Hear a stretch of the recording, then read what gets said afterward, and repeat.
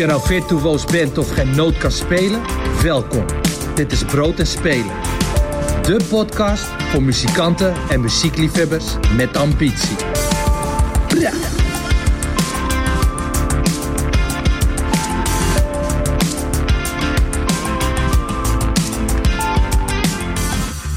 Welkom bij Brood en Spelen, seizoen 2, aflevering 27. De podcast voor ambitieuze muzikanten, nieuwsgierige liefhebbers en toevallige voorbijgangers. Na een korte zomerstop zijn we terug om jou iedere week bij te praten over wat er speelt in de muziekindustrie. Maar vooral ook om jou handige tips en tricks mee te geven, waarmee je jouw muzikale carrière een kickstart kan geven. In deze aflevering vraag ik mijn gasten onder andere: hoe heeft het Nederlands poptalent het gedaan tijdens het propvolle festivalseizoen? En waar zien we pijnpunten van de popsector na een lange coronaperiode?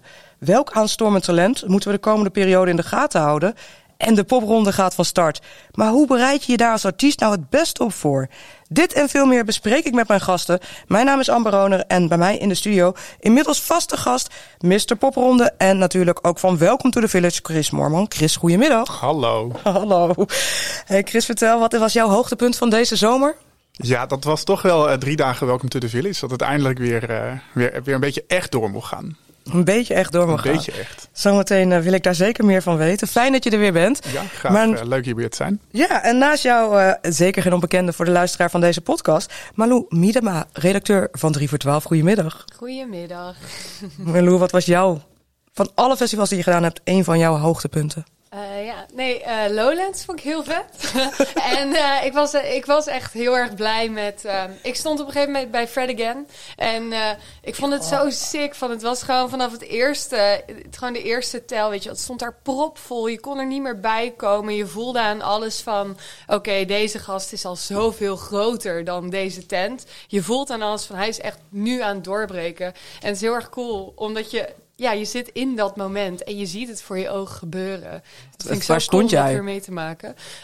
Ik stond best wel vooraan in het midden. Zo totaal gesandwiched. Dus best wel brede gasten. Je werd daar helemaal een soort van in elkaar geperst. Omdat het echt veel te druk was. Ja, in de Heineken was het, hè? Ja, klopt. Maar hij had gewoon in de Bravo kunnen staan. Makkelijk. Ja, het was een van die mensen die net te laat, of eigenlijk veel te laat, zo buitenom ergens in een hoekje niks van het podium kon zien. Alleen de sfeer kon proeven van wat er binnen gebeurde.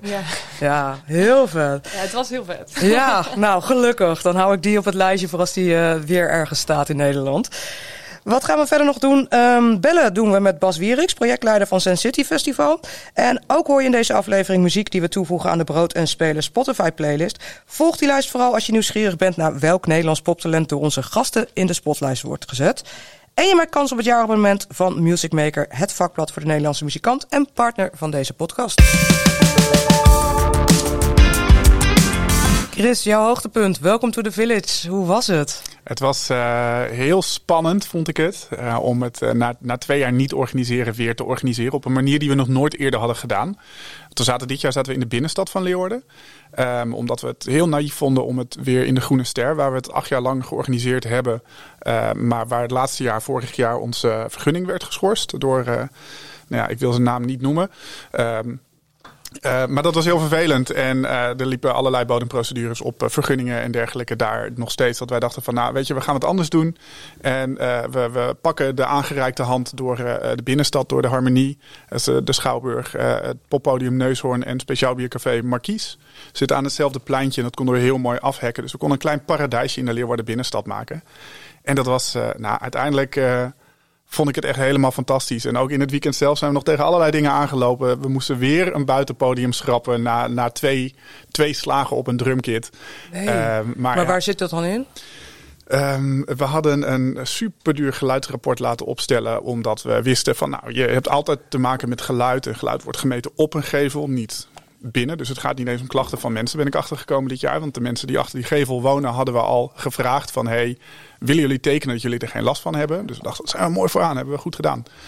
Ja, toen zei de gemeente, maar wij meten op de gevel. Dus wat daarachter gebeurt, dat interesseert ons helemaal niet. Dus het is puur een soort van de letter van de wet.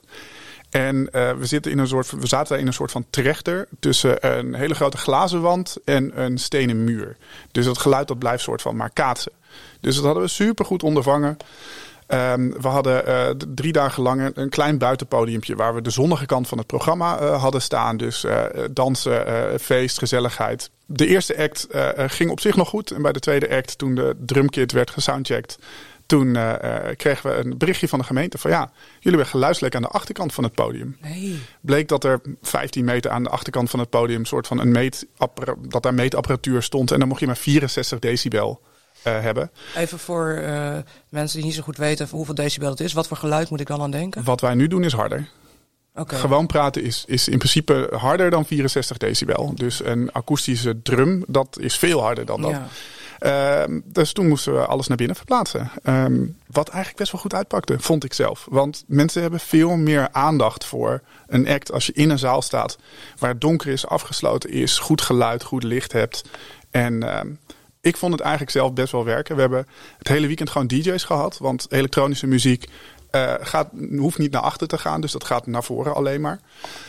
Dus dat ging eigenlijk heel goed. Dus het was een soort van het feest was op het plein. En de kunst was binnen. En ik vond dat zelf best wel goed werken. Heerlijk. En wat fijn dat je dan toch zo die oplossing... Je kan ook niet anders als je daar al bezig bent.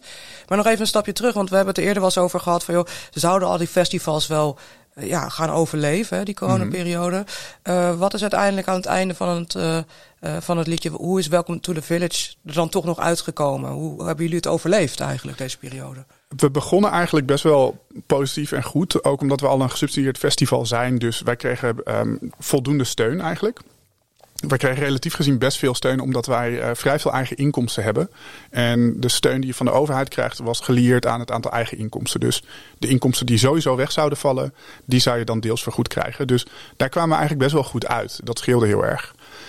Daarnaast hadden we minder hoge productiekosten omdat we dus gebruik maakten van bepaalde locaties. Dus die er al waren, waar al licht hing, waar al een podium was. We hoefden geen tenten in te huren, geen geluid in te huren. We hoefden niet een terrein af te zetten van weet ik veel hoeveel hectare. Dus wat dat betreft scheelde dat heel erg. En dat was wel heel fijn. Alleen waar we niet echt rekening mee hadden gehad, is dat de kaartverkoop gewoon aan het begin van de zomer echt heel slecht liep bij heel veel festivals. Ja. En dat had ik echt nooit kunnen voorzien. Want toen we in 2021 begonnen met de kaartverkoop voor het festival, zouden we 2750 kaarten kunnen verkopen. Dat was binnen een uur uitverkocht. Nu hadden we 4000 tickets in de verkoop en we zijn niet uitverkocht geweest. Ja, dat hoor je vaker. Hè? Malou, jij bent op heel veel festivals geweest. Je maakt natuurlijk zelf ook de podcast De Machine. Dit thema wordt vaker besproken. Heb jij enig idee, ook van andere festivals, waarom dat in zit? Ja, ik heb het idee dat zeg maar een aantal grote festivals niet per se tegen het probleem aanlopen. Dus dan heb je het echt over Lowlands en Down the Rabbit Hole. Die liepen allemaal heel goed. En dan zie je wat meer aan iets verder aan de rafelranden, dat dan bijvoorbeeld, zo'n draaimolen of zo loopt. Dance Festival in Tilburg loopt best wel slecht op de vrijdag. En dus we hebben wat andere, bijvoorbeeld Breakfast Club eerder gecanceld. En ik heb het idee dat er... Ja, het lijkt of dat er eigenlijk te veel aanbod is. En dat misschien ook wel een boel mensen... Ja, ik heb het hier best wel vaak over aan... Zeg maar, we zijn totaal aan het speculeren dan bij 3 voor 12. Maar ik had er gisteren nog met Adse over. En wat wij heel erg voelen in ieder geval aan de danskant. Maar misschien speelt dat ook wel bij... Weet je wel, meer festivals waar ook veel bands staan. Dat het soms voelt alsof mensen nog... gewend zijn aan het tempo van corona. En gewoon minder zin hebben om overal bij te zijn. Je hebt natuurlijk ook dat inflatie en zo speelt. Dus dingen zijn veel duurder. Ik denk ook dat bijvoorbeeld bij Wuha gewoon heel erg speelde. Want zij hebben ook veel minder kaart verkocht dan origineel de intentie was. Zij richten zich misschien ook op wat jonger publiek, toch? Wat jonger publiek dat minder te besteden heeft, inderdaad. En dat gewoon niet, het geld heeft om die extra kosten van het ticket. Want het ticket is €70 duurder of zo geworden. Om dat te behapstukken. Ik denk dat dat animo en de kosten, dat wel belangrijke factoren zijn. Ja, zeker. Wat was jullie conclusie daarover? Want jullie zaten een beetje aan het begin van het seizoen natuurlijk. Wij zaten in het eerste weekend van de vakantie in het noorden. Ja. En dat was niet handig. Maar dat is soort van traditioneel het weekend waar we in zitten. En nu, na 2 jaar niet op vakantie kunnen, had iedereen zoiets van, we gaan op vakantie. En we gaan ook de volledige 3 weken of 4 weken vakantie die we hebben. Mm-hmm. Dus dat was wel echt een dingetje wat we van heel veel vaste gasten terug hebben gekregen. Dus mensen die er normaal altijd waren vanaf het begin, die er nu niet waren, want die vakantie. Heel veel dingen die ingehaald moesten worden. Bruiloften, familiefeesten, jubilea. Met alle, weet ik veel, vrijgezellenfeesten die erbij horen. We hebben ook veel terug gehad. Ook veel vriendengroepen die er niet waren, want een bruiloft. Ja. Dan gaat het best hard op 4000 bezoekers. Heb je ook het idee dat het feit dat het in de binnenstad was, dat meespeelde? Ja, zeker. Ja, dus we hadden... Waar wij eigenlijk zelf totaal niet loyaal waren aan die Groene Ster. Waar we eigenlijk daar naartoe gingen om te bespreken wat gaan we volgend jaar doen. En daar dat terrein opliepen en allemaal zoiets hadden van... nee, we hebben hier eigenlijk niet per se meer een gevoel bij. Omdat voor ons best wel een soort van negativiteit aankleeft. Mm-hmm. Was het voor de bezoeker, we hebben echt wel veel teruggekregen dat zij het wel heel erg lastig vonden. Dat zij voor hun een festival is in de buitenlucht. Voeten in het gras of in het zand. Een biertje in de zon, zulke soort dingen. En ja, bij ons was het nu op beton en binnen. En ja, ik denk voor de echte muziekliefhebber was het denk ik echt een heel erg leuk festival. Ik denk ook echt dat we het beste programma in 10 jaar Welcome to the Village hebben neergezet afgelopen jaar. Zeker. Dat de festivalbezoeker, zeg maar, die altijd heen ging omdat er een festival in de buurt was, dat die is afgehaakt, want ja, het programma zegt ze misschien minder en die willen gewoon met hun vrienden een biertje drinken met hun voet in het gras. Ja. Ja, en als je dan kijkt naar dat gedoe met die vergunningen en nu dan de lessons learned van oké, maar inderdaad, ze willen met de voeten in het gras. Is er nog een moment dat jullie nu al hebben nagedacht van misschien willen we volgend jaar dan toch weer een buitenplek? Of is het zo goed bevallen als organisator in de binnenstad dat jullie daar blijven? Nee, we gaan daar niet blijven. Dat hebben we ook wel gezegd van dit was leuk voor 1 keer, maar dit is niet per se het festival wat we willen maken. Wel qua programma, wel met de aandacht voor de acts. Maar ja, als je een festival in juli maakt, dan wil je ook wel soms gewoon dat zonnetje op je kop hebben. Dus we zijn eigenlijk nu aan het kijken naar de droom is een eigen locatie. Een beetje zoals Paradigm heeft in Groningen. Of hoe heet het hier? Thuishaven heeft dat hier. Zoiets waar we het hele jaar door ook dingen kunnen doen. Waar we het gebied kunnen ontwikkelen. Dat zijn we nu aan het doen bij het kantoor wat we hebben. Daar hebben we een stadstuin. Daar hebben we residenties van verschillende kunstenaars. Die gewoon de sleutel hebben. Die naar binnen kunnen wanneer ze willen. We hebben net 2 containers gemaakt. Waar we radio in gaan maken. Maar waar ook mensen in residentie kunnen. Er worden albums opgenomen. Er gebeurt echt van alles. En we willen eigenlijk meer ruimte hebben om daar te kunnen experimenteren. Of te kunnen faciliteren dat er geëxperimenteerd kan worden. En uiteindelijk 1 keer per jaar zeker dat festival organiseren. Waar we nu een soort van festival zijn waar een organisatie onder hangt. Willen we eigenlijk een organisatie zijn die veel meer dingen doet. En 1 keer per jaar een festival organiseert. Dat is een mooie ambitie. Zeker, ja. Ja, te gek. Wat zijn daarin dan nu de volgende stappen? Op zoek naar een nieuw gebied. En dat zijn heel veel gesprekken met de gemeente nu. Er is geen ander evenemententerrein in Leeuwarden of in provincie Friesland eigenlijk. Dus als zij wat willen, en daar gaan we vanuit. Want we hebben net 100 dagen Arcadia gehad. Dus de afterglow van Culturele Hoofdstad in 2018. Dat moet een triennale worden. Dus iedere 3 jaar komt er weer een Arcadia. Dus de gemeente wil zich wel heel graag zo profileren.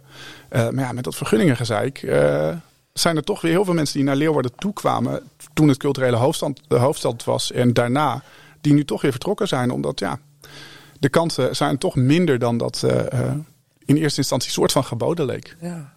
Wat gek is dat dan, hè? Dat het dan toch ineens... Het heeft de stad heel veel opgeleverd, de omgeving ook. Zeker. En dat je dan nu daar zo rigide in bent. Ja, ik weet niet of het per se rigide is of dat het gewoon toch net minder belangrijk is dan andere zaken. Ja. I don't know. Ik heb niet de gesprekken met de gemeente. Dat doet onze directeur gelukkig. Gelukkig. Hou ons gewoon op de hoogte. Er is weer genoeg om aan te bouwen het komende jaar. Er waren andere problemen waar festivals tegenaan liepen. Namelijk gebrek aan personeel, gebrek aan tenten, gebrek aan de kosten die heel hoog zijn. Inderdaad dus bezoekers die niet kwamen opdagen. Malou, kun jij eens een opsomming geven, een soort van inzicht geven in wat jullie allemaal gezien hebben op de festivals waar jullie geweest zijn? Nou, ik vond het eigenlijk heel bizar dat het vaak goed leek te gaan. Dat je eigenlijk bij alle grote festivals waar ik kwam in ieder geval, dat ik steeds dacht van, je hebt het als bezoeker niet per se heel erg door. Je zag natuurlijk op sommige festivals misschien zo'n Down the Rabbit Hole dat overal de rijen veel te lang waren, omdat er dan niet genoeg toiletten waren voor de hoeveelheid publiek die er was. Maar dat het toch op heel veel plekken eigenlijk voelde alsof het heel erg smooth ging. Ik had wel het idee achter de schermen bij een boel festivals dat omdat er is natuurlijk gewoon een grote uitstroom geweest van personeel. Er is nieuw personeel bijgekomen. En toch wel veel mensen die misschien nog niet helemaal op elkaar ingespeeld zijn, nog niet precies weten hoe de processen lopen en zo. Waardoor het wel vaak voelde alsof er veel onduidelijkheid was bij organisatoren. Tussen, vrijwilligers, coördinatoren die misschien niet goed genoeg waren ingevoerd en zo. Dat het vooral voelde alsof het zeg maar in dat stukje persoonscontact zat, waar het echt heel spaak liep. Dat heb ik wel veel gemerkt. Ja. Herken jij dat trouwens ook? Ja, zeker. Ja, van Welcome to the Village voorbeelden van mensen die al 2 jaar aan een festival werkten. Als binnenkomen als stagiair en daarna gewoon medewerker. Die nu ineens coördinator waren. Omdat de coördinatoren inderdaad wegvielen. Want die moesten van dat werk leven. En die zetten in op een zomer. En die zijn vertrokken. Die hebben vaste banen bijvoorbeeld. Dus iemand die als stagiair binnenkwam, na 2 jaar coördinator is van een bepaald soort groep of klus. Of inderdaad vrijwilligerscoördinator. Die tegen dingen aanloopt die hij, zij, hen van tevoren niet heeft kunnen weten, omdat die ervaring er nog niet was. Dus nooit geweten. Koelkasten voor in de backstage bijvoorbeeld. De dag van tevoren moesten we nog 12 koelkasten regelen. Oké. Ja, succes. Ja, precies. Dus zulke soort dingen. Maar ook mensen die veel te veel klussen aannamen. Dus iedere dag van de week eigenlijk vol zaten en gewoon geen focus hadden. En als je dan een week voor je festival met bepaalde mensen geen contact kunt krijgen, omdat ze op een ander festival staan. Ja, daar word je wel chagrijnig van. Ja, dat is wel lastig. En aan de andere kant, je can't blame hem. Want ze hebben 2 jaar inkomsten misgelopen. En er was natuurlijk wel de TOZO en zulke soort regelingen. Maar ja, dat was wel lastig. Ja. Ik denk, wat me ook heel erg opviel bij sommige festivals, zeker niet alle festivals, maar je zag er wel een splitsing, is dat ik het idee had dat er een aantal festivals waren die gewoon best wel veel programma van bijvoorbeeld 2020 of 2021 hebben moeten doorschuiven. Waardoor je bij sommige festivals, bijvoorbeeld een Lowlands, af en toe wel voelde dat het programma misschien iets minder relevant was. Omdat je daar dan bijvoorbeeld veel artiesten zag die in 2019 hun laatste album hadden gedropt. En dat je dan denkt van, weet je wel, in de tussentijd hebben ze niet kunnen zien spelen. Maar tegelijkertijd is het natuurlijk wel dat dat album zit al in je achterhoofd. Het voelt niet meer als een soort van heel verse act waar heel veel momentum omheen zit of zo. En dat heb ik wel bij veel festivals toch wel gevoeld. Dat je dacht, er hadden wel wat meer frissere namen kunnen staan. Maar was dat, denk je, ook voor de bezoekers iets waar mensen tegenaan liepen? Nou, ik heb wel van veel mensen gehoord over bepaalde festivals dat ze zeiden van, de programmering is misschien niet per se waar ik nu het kaartje op ga kopen. Ik ga nu het kaartje kopen omdat ik naar het festival wil. Omdat je het weer mag. Ja, precies. Ik denk wel dat bezoekers dit ook wel hebben gevoeld. Ja.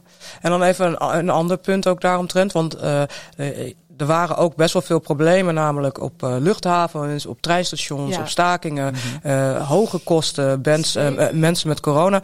Dus daar lag ook een kans. Want internationale artiesten moesten afzeggen. En ik had het idee dat daar best wel vaak Nederlandse artiesten ineens het podium geboden kregen. Ja, zeker. Ik denk dat wat je bijvoorbeeld, het heeft heel veel gespeeld bij veel verschillende festivals. Je zag het bij Best Kept Secret. En ik denk dat zij daar nog het geluk hadden dat eigenlijk alle acts die uitvielen heel erg aan de onderkant van de poster zaten. Sowieso gewoon gemakkelijk in te vullen natuurlijk. Maar op Down the Rabbit Hole hadden ze veel grotere problemen. Volgens mij is Kate Tempest is toen uitgevallen. Ja. Toen hebben ze Eefje de Visser daarvoor geloof ik ingevlogen.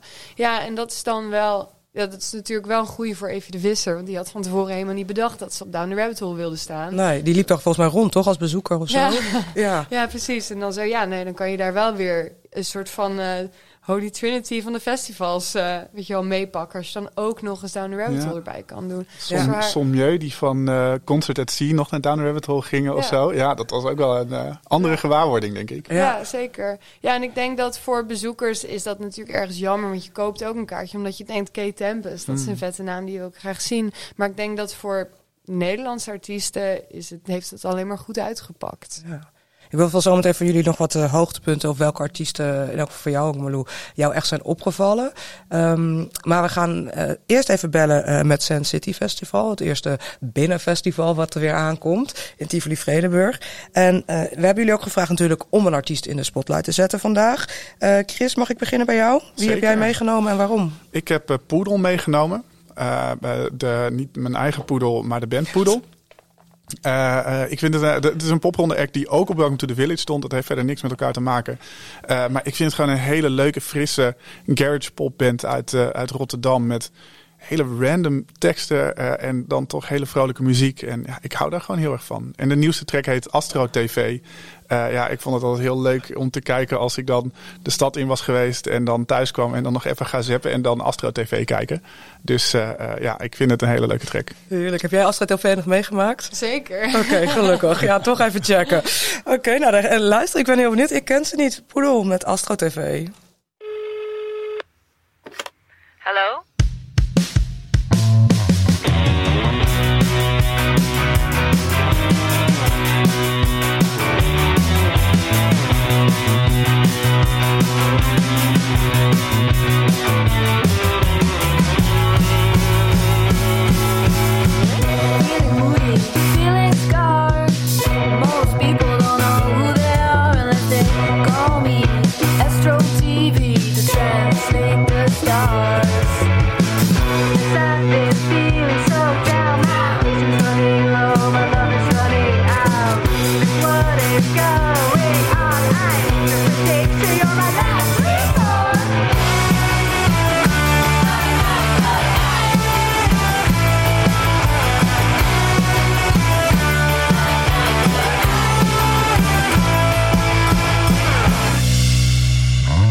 Oké.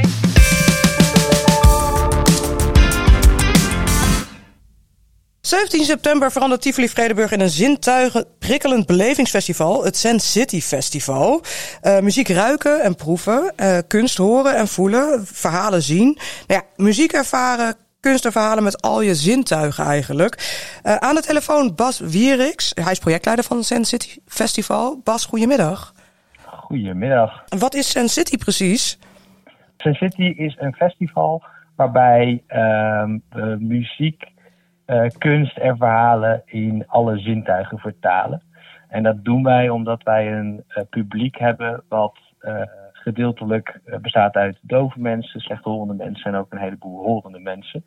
En wij willen een plek bieden waar mensen op een gelijkwaardige manier samen kunnen genieten van dit alles. Ja. Op een manier die iedereen kan inspireren. Nou weet ik dat jij al sinds 2009 betrokken bent bij Sand City. Maar hoe is het eigenlijk precies ontstaan? Waar is dat eerste zaadje geplant dat jullie dit wilden doen? Het vertrekt allemaal met Ronald Lichtenberg, die nog steeds de directeur is van de stichting. Die werkte destijds bij Nighttown. Dat is inmiddels 19 jaar geleden, dus volgend jaar 20-jarig jubileum alweer. Ja. En hij was op zoek naar iets om zichzelf uit te dagen. Met het idee dat als je iets uitdagends, bijna onmogelijks opzoekt, dat je daardoor altijd meer nieuwe dingen gaat doen dan als je dingen blijft doen die je al kunt. En voor hem was in de muzieksector dove mensen uit hun dak laten gaan op muziek, leek hem vrij onpraktisch en onmogelijk. En 19 jaar later doen we het nog steeds. Ja, inderdaad. Je zegt het al, volgend jaar 20-jarig jubileum. Yes. Wat is in al die jaren de belangrijkste ontwikkeling? Want jullie proberen, neem ik aan, ook andere organisatoren te inspireren hiermee. Uiteraard. Organisatoren, mensen überhaupt. Met de kernboodschap blijft. Denk in mogelijkheden in plaats van in beperkingen. En kijk eens of je een beperking niet uit de weg kan gaan, maar juist als een inspiratiebron kan nemen. En we hebben diverse projecten waar we dat mee doen. En specifiek zijn we met een aantal muzikanten, muziekplatforms bezig om te kijken naar hoe kun je een show naar een volgend level halen. Ik bedoel, de live sector is natuurlijk enorm groot en enorm divers. En daar liggen nog heel veel kansen om te kijken naar hoe kun je meerdere zintuigen prikkelen. En hoe kun je je show op een ander level brengen. Met als toegevoegde waarde dat je dan ook nog eens voor een veel breder publiek toegankelijk bent. Ja, kun je eens een voorbeeld geven hoe we dat eigenlijk kunnen doen met elkaar? Hoe we dat met elkaar kunnen doen? Ja, het vertrekpunt is om te kijken naar voor wie wil je het doen en wat wil je overbrengen. En te zorgen dat je in ieder geval de juiste mensen erbij betrekt. Dat is misschien wat algemeen. Ja, maar bedoel je dan dat je dan inderdaad de mensen om wie het gaat, dus zowel de bezoekers als misschien wel de artiesten, in dit geval met een doof of slechthorend, dat je die betrekt bij het maken van je programma? Ja, exact. Je kunt als horend persoon van alles verzinnen over hoe je interessant wordt voor een doof publiek of een deels doof publiek. Maar ze weten dat zelf het beste. Dus ja, waarom zou je ze er niet bij betrekken? Hey Bas, en vanuit jouw ervaring, wat zouden wij bijvoorbeeld... We gaan volgende week, of dit weekend, gaan we met Popronde weer van start. Wat zouden we bijvoorbeeld dit seizoen al aan Popronde kunnen toevoegen... om ook interessant voor een slechthorend of een doof persoon te kunnen zijn? Goeie vraag. Het makkelijkste eigenlijk, de simpelste eerste stap die elke organisatie kan zetten... is door in ieder geval een e-mailadres of telefoonnummer te hebben... specifiek voor mensen die hier vragen over hebben. En dat kan een hele simpele vraag soms zijn... van mag ik een tolk meenemen, in het geval van dove mensen... Maar over het algemeen is het lastig om te bepalen aan wie je die vraag dan kan stellen. Mm-hmm. Dus het begint met gewoon heel open zeggen... nou weet je, wij willen er voor meer verschillende doelgroepen zijn. Dus heb je vragen, heb je een idee, klop maar aan. Wij staan ervoor open. Maar wat ik ook een heel mooi voorbeeld vond... was dat er namelijk ook geuren zijn tijdens een optreden. Dus op het moment dat je doof bent... dat je dus nog wel de muziek kan aanvaren aan de hand ook van een geur. Ja, klopt. Wat wij op Sensity doen is in ieder geval met het muziekprogramma... dat is ook eigenlijk het oorspronkelijke initiële idee achter Sensity... is hoe zorg je dat mensen die helemaal niks kunnen horen of een gedeelte... dat die de intentie van de muziek meekrijgen. En wat wij dan doen is dat een zintuigregisseur gaat in gesprek met een band. Die gaat de hele setlist, elk nummer vragen... wat wil je nou dat je publiek ervaart en waarom en hoe wil je dat overbrengen? Want de meeste muzikanten in ieder geval hebben een intentie achter een nummer. En die willen dat hun publiek iets voelt of ervaart. En vervolgens gaan kijken welke geur past daarbij, welke smaak past daarbij, welke visuals, de kleuren van de lichten, performers. We hebben een trillende dansvloer. Allemaal zodat je in alle zintuigen die je wel of niet tot je beschikking hebt, in ieder geval hetzelfde verhaal kan ervaren. Ja, ik probeer dat dan even zo voor me te zien. Dat klinkt heel goed, we kunnen er allemaal naartoe. Vertel nog iets meer over jullie programma, want je zegt al inderdaad licht. Ik zag dat er ook VJ's zijn, muziektolken. Wat gaan we allemaal beleven als we komen? Ja, laat ik dan beginnen met alles wat niet het muziekprogramma is. We hebben een wetenschapsprogramma over digitale toevoegbare zintuigen. Dus we hebben het over armbandjes, riemen met sensoren. Met dan heel wetenschappelijk onderzoek wat ernaar wordt gedaan, waarmee je kan experimenteren. We hebben een beeldende kunstexpositie, waarbij het ook allemaal gaat over het vervormen van perceptie. Dus eigenlijk het bedriegen van je zintuigen als het ware. We hebben een unspoken word programma, waarbij gebaren en gesproken samenkomt in het delen van verhalen. Mooi. We hebben een aantal interessante dove gasten, waaronder de gouden medaillewinnaar van de dove Olympische Spelen in het onderdeel judo. Waarvan de meeste horende mensen niet weten dat dat überhaupt bestaat. Nee. En dan hebben we dus inderdaad de muziekzaal. Dat is in de Pandora. Daar hebben we onder andere Vaske, Cut Underscore, Brass Rave Unit. We hebben Krank uit België en Babs en Knars die daar optreden. En om het een beetje beeldend te maken... misschien wel leuk om een voorbeeld van een nummer te geven... wat je letterlijk daar 17 september kan ervaren. Ja, graag. Het nummer van Vaske. Jij belt mij alleen wanneer jij dronken bent. Misschien jullie bekend. Mm-hmm. Of misschien niet. Het is in ieder geval een nummer wat hij heeft bedacht met oud en nieuw. Daar begon het. En het nummer gaat eigenlijk over zelfliefde. Het is een vrij ironisch nummer. Over dat je mensen niet te vaak een kans moet geven. En ook gewoon voor jezelf moet kiezen. En daarbij moet proosten op het leven. Dus daar gaat voor hem het nummer over. En de band die speelt, dat is nog steeds hetzelfde. Er staat een sign dancer bij. Dat is eigenlijk een muziektolk die Nederlandse gebarentaal en dans combineert. En eigenlijk naast de leadzanger staat. En daar eigenlijk als een extra vocalist zonder vocaal te zijn meespeelt. Yeah. De visuals zullen beelden bevatten van proostende mensen, van vuurwerk en liefdevolle beelden, de clichés. De lichten zijn goud en roze van tint, om daarbij ook het moment te accentueren. Je ruikt kaneel. Dat is eigenlijk een symbool voor alle zoetigheid rondom oud en nieuw. Ja. En dat komt vanuit een boot, maar ook vanuit danseressen die boa's hebben doordrenkt met kaneelgeur. En mensen lopen rond met plateautjes, met kleine shotjes met bier, met daarop een eetbaar bloemetje, waarmee je dus kunt proosten. En het bloemetje staat voor de zelfliefde.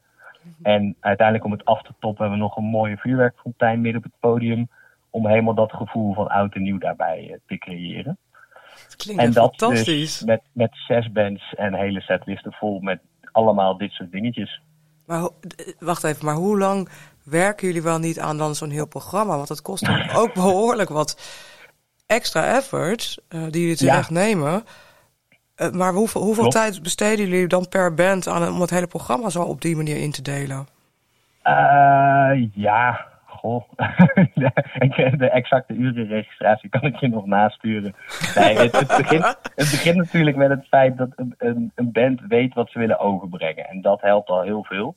Ja. En vervolgens hebben wij allemaal mensen die hier verstand van hebben. Dus we hebben een zintuigregisseur die houdt de boel bij elkaar. Die weet dat uit zo'n band te halen. Maar we hebben een geurexpert en die weet gewoon, deze geur matcht hierbij om deze reden. We hebben een expert op het gebied van smaak en die verzint dan wat we dan aan smaak nog kunnen doen. Hetzelfde geldt voor de VJ's. Dus dat verhaal, dat is in ieder geval, omdat we het natuurlijk ook al wat langer doen, kunnen wij dat vrij efficiënt vertalen en samenbrengen. Ja. Maar zeg dat wij wel met alle mensen bij elkaar een stuk of 10, 20 uur per band wel investeren om dit allemaal voor elkaar te krijgen. Ja. Vind ik eigenlijk eerlijk gezegd weinig. Ik dacht dat het meer zou zijn.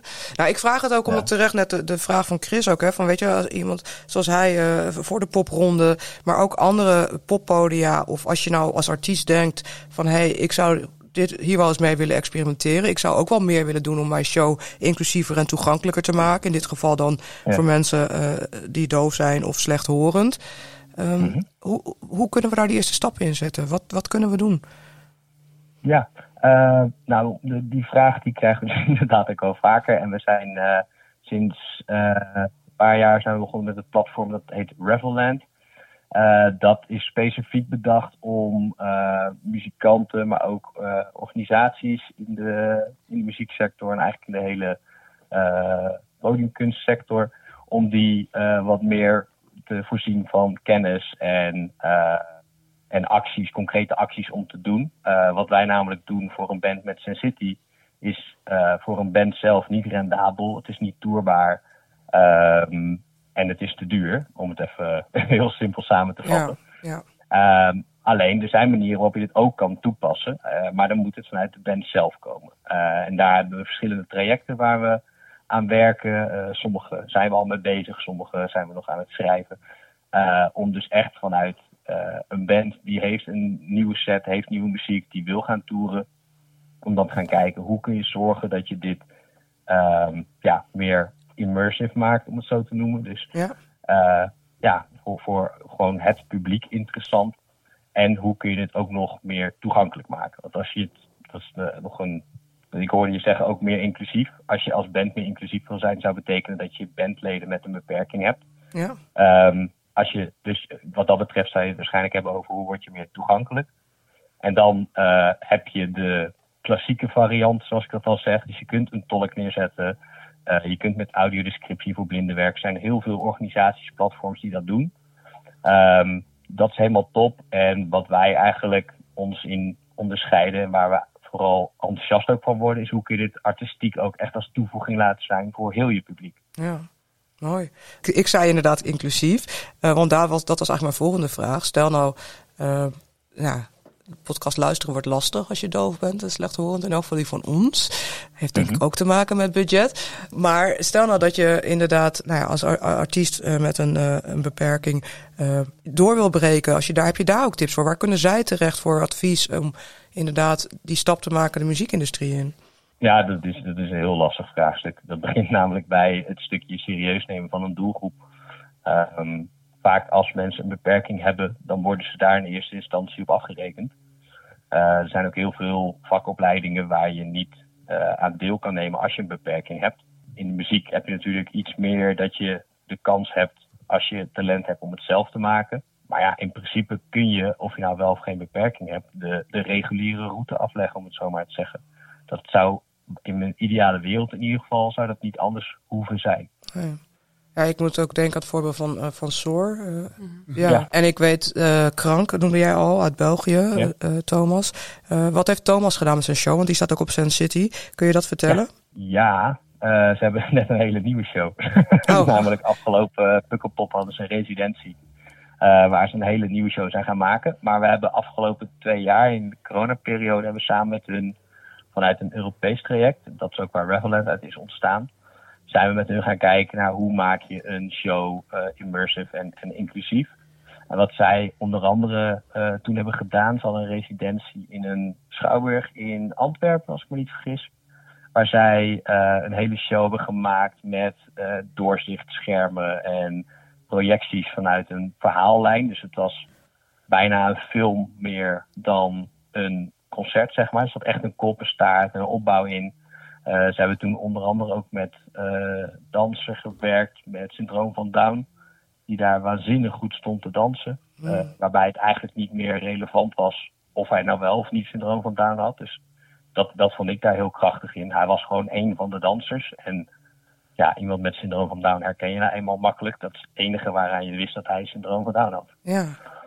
Maar ze hebben ook met geur gewerkt, met windmachines. Eigenlijk gewoon een heel verhaal gemaakt. Ja. Prachtig. We kunnen het allemaal beleven bij Sense City Festival op 17 september in Tivoli-Vredenburg. Zeker. En jij hebt ons nu helemaal lekker gemaakt met wat we gaan beleven met jij belt mij alleen wanneer je dronken bent. Ja.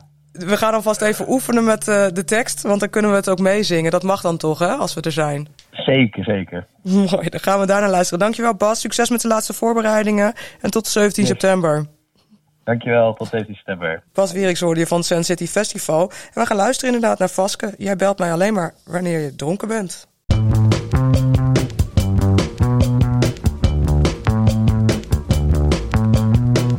Weer een glaasje te veel, weer een glaasje te veel. En ik weet wat ze wil, ja ik weet wat ze wil.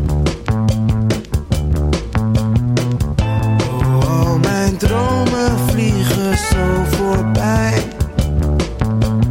21 lentes gingen zo voorbij. Oeh, nu staat ze niet daar als je roept. Zij is vroeg aan het dansen in je lievelingskroeg. Zonder mij. Jij wil mij alleen wanneer jij dronken bent. Jij wil mij alleen als jij beschonken bent. Weer een glaasje te veel, weer een glaasje te veel. En ik weet wat ze wil, ja ik weet wat ze wil. Jij bent mij alleen als er geen taxi in de stad is. Lieve schat, zonder strijken lelijk in het daglicht, in het daglicht. Ja, ik herken dat wel. Dat je alleen maar belt als je dronken bent. Daarover meer achter, dat zeggen we al tegenwoordig in de vrienden van de show, die wij niet hebben. Achter het muurtje hebben we niet. Petje af, dat soort dingen hebben we allemaal niet. Dat doen we in de naborrel. Exclusief op Podimo. Ja, precies, dat soort dingen.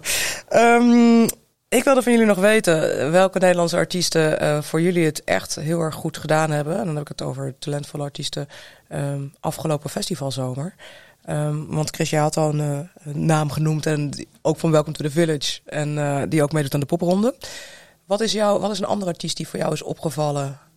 Afgelopen zomer? Ja. Dan moet ik echt aan de zegentocht van Vrouwtje denken. Over de festivals. Ja, volgens mij was overal waar zij stond. En voor mijn gevoel stond ze overal. Was dat echt fantastisch.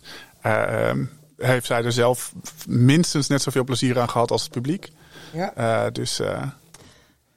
Dat is echt voor mij de soort van de koningin van de festivalzomer voor mij als het gaat om Nederlands talent. Ja. Wat ik zo cool vond bij Vrouwtje ook om te zien was dat zij... Het leek gewoon heel erg alsof ze met iedere festivalshow meer zelfvertrouwen leek te krijgen. Ja. Dus natuurlijk toen zij voor de eerste keer op een festival stond, had ze zelf nog nooit... Ze was daar nooit als een bezoeker geweest. Mm-hmm. Ze wist helemaal niet van hoe is dat nou? Dat lijkt me zo'n bizarre ervaring. En ik vond het gewoon heel cool om te zien dat ondertussen op Lowlands was ze gewoon...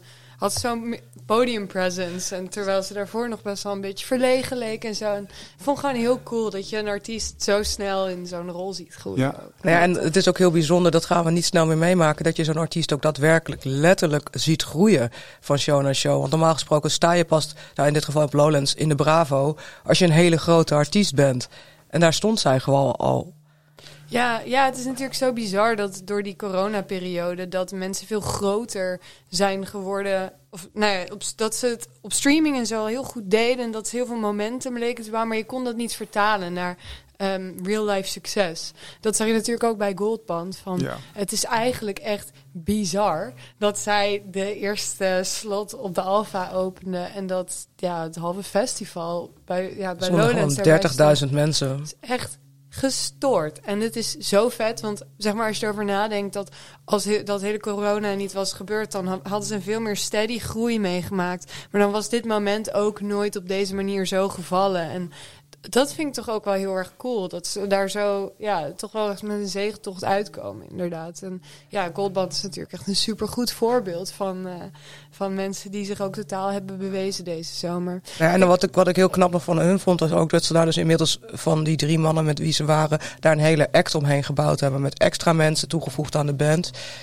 Waardoor het ook echt een dedicated grote festivalshow kon zijn. Zeker, daar hebben ze heel goed over nagedacht. Ja. Dat is wel cool. En ik vind het heel cool dat zij, toen ze opkwamen, dat het leek als stel soort van, toch wel, gewoon een stelletje zootje ongeregeld. En dat ondertussen dat je gewoon heel erg voelt dat ze gewoon blaken van de ambitie en dat ze er totaal iets van willen maken en dat ze er ook wel klaar voor zijn. Dat vind ik heel erg cool. Hoe vaak hebben ze de AFAS uitverkocht? FOMO, jongens, nu. Want ik was er niet bij op Lowlands omdat ik een bruiloft had. Dus jullie zo horen praten geeft echt FOMO. Nou ja, dat kan. Zij waren echt naast Stromae mijn absolute favoriet van heel Lowlands. Wat ik een hele coole act vond, die zich deze zomer ook heel erg goed heeft laten zien. Coloray. Dat is een producer uit Tilburg. En die heeft 2 jaar geleden of zo, vorig jaar was dat, ik weet het niet meer precies, maar album uitgebracht. Wat een hele coole soort mix is van synthpop en EBM en techno. En het is heel erg een beetje underworld, maar ook Depeche Mode. En super vet. En hij heeft dat vertaald naar een live set met een band. En hij is zelf, weet je wel, hij blijkt totaal gewoon echt een super vette frontman. Echt heel erg punk gewoon. En dat vind ik gewoon echt heel tof om te zien. En ik zag ook op alle festivals waar hij speelde hij het totaal plat. En hij heeft nu ook net een nieuwe track uitgebracht op het label van Digital. En dan begint nu ook een soort van commerciëler hitje te worden. Het is toch wel cool dat iemand in die dancehoek zo, weet je wel, absoluut, ook echt goed aan het groeien is. Dat is heel cool. Zeker. En in de hoek van een beetje de hip-hop soul, heb je daar ook ontdekkingen of iets wat we in de gaten moeten houden? Ja, moet ik even...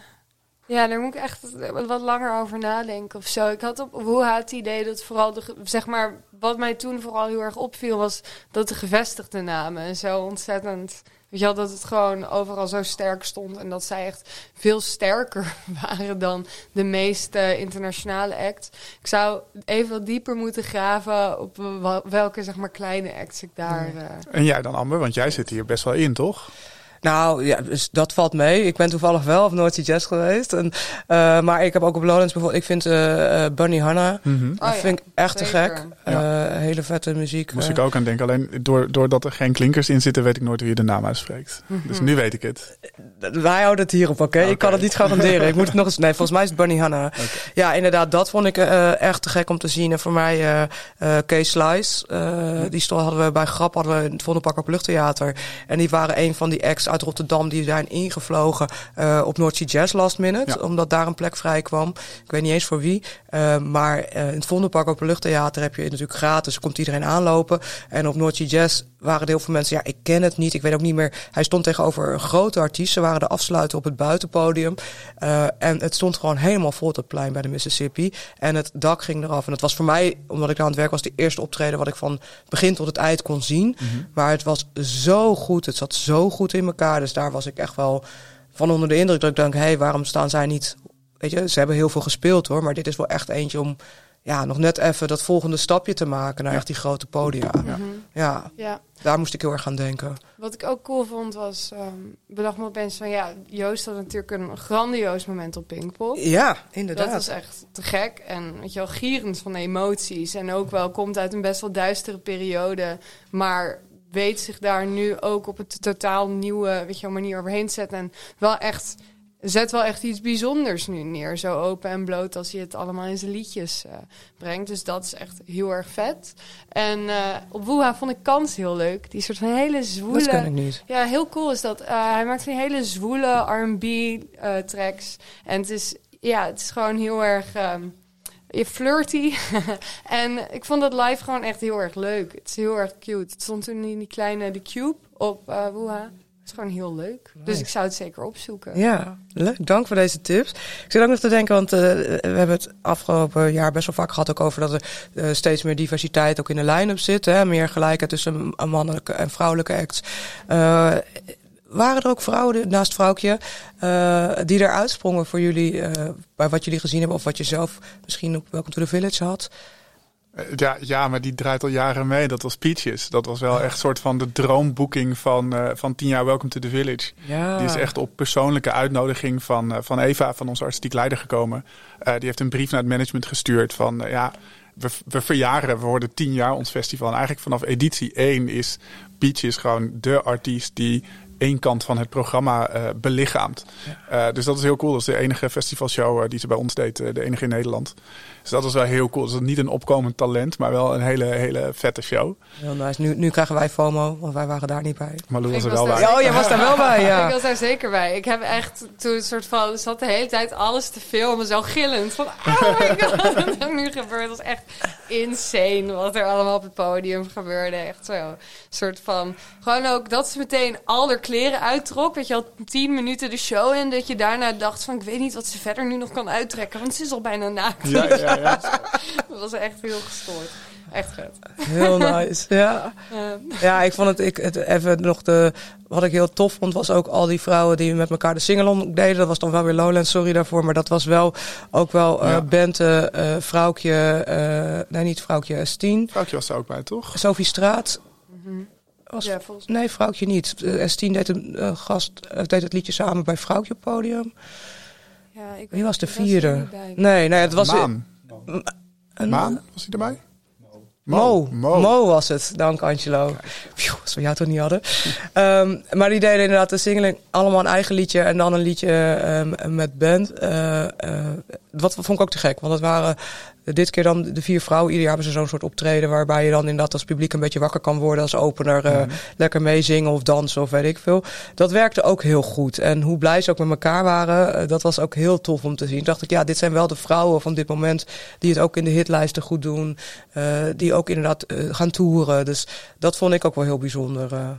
Ja, ik heb sowieso het idee dat we zeg maar in deze discussie dat we steeds een stapje verder komen. Zeg maar van een paar jaar geleden was het dan de hele tijd zo dat aan het eind van het jaar dat je dan allemaal van die ronkende koppen in de grote kranten las van dit jaar was het jaar van de vrouw. En dat je dat dan 3 jaar achter elkaar leest van weer het jaar van de vrouw, echt sick.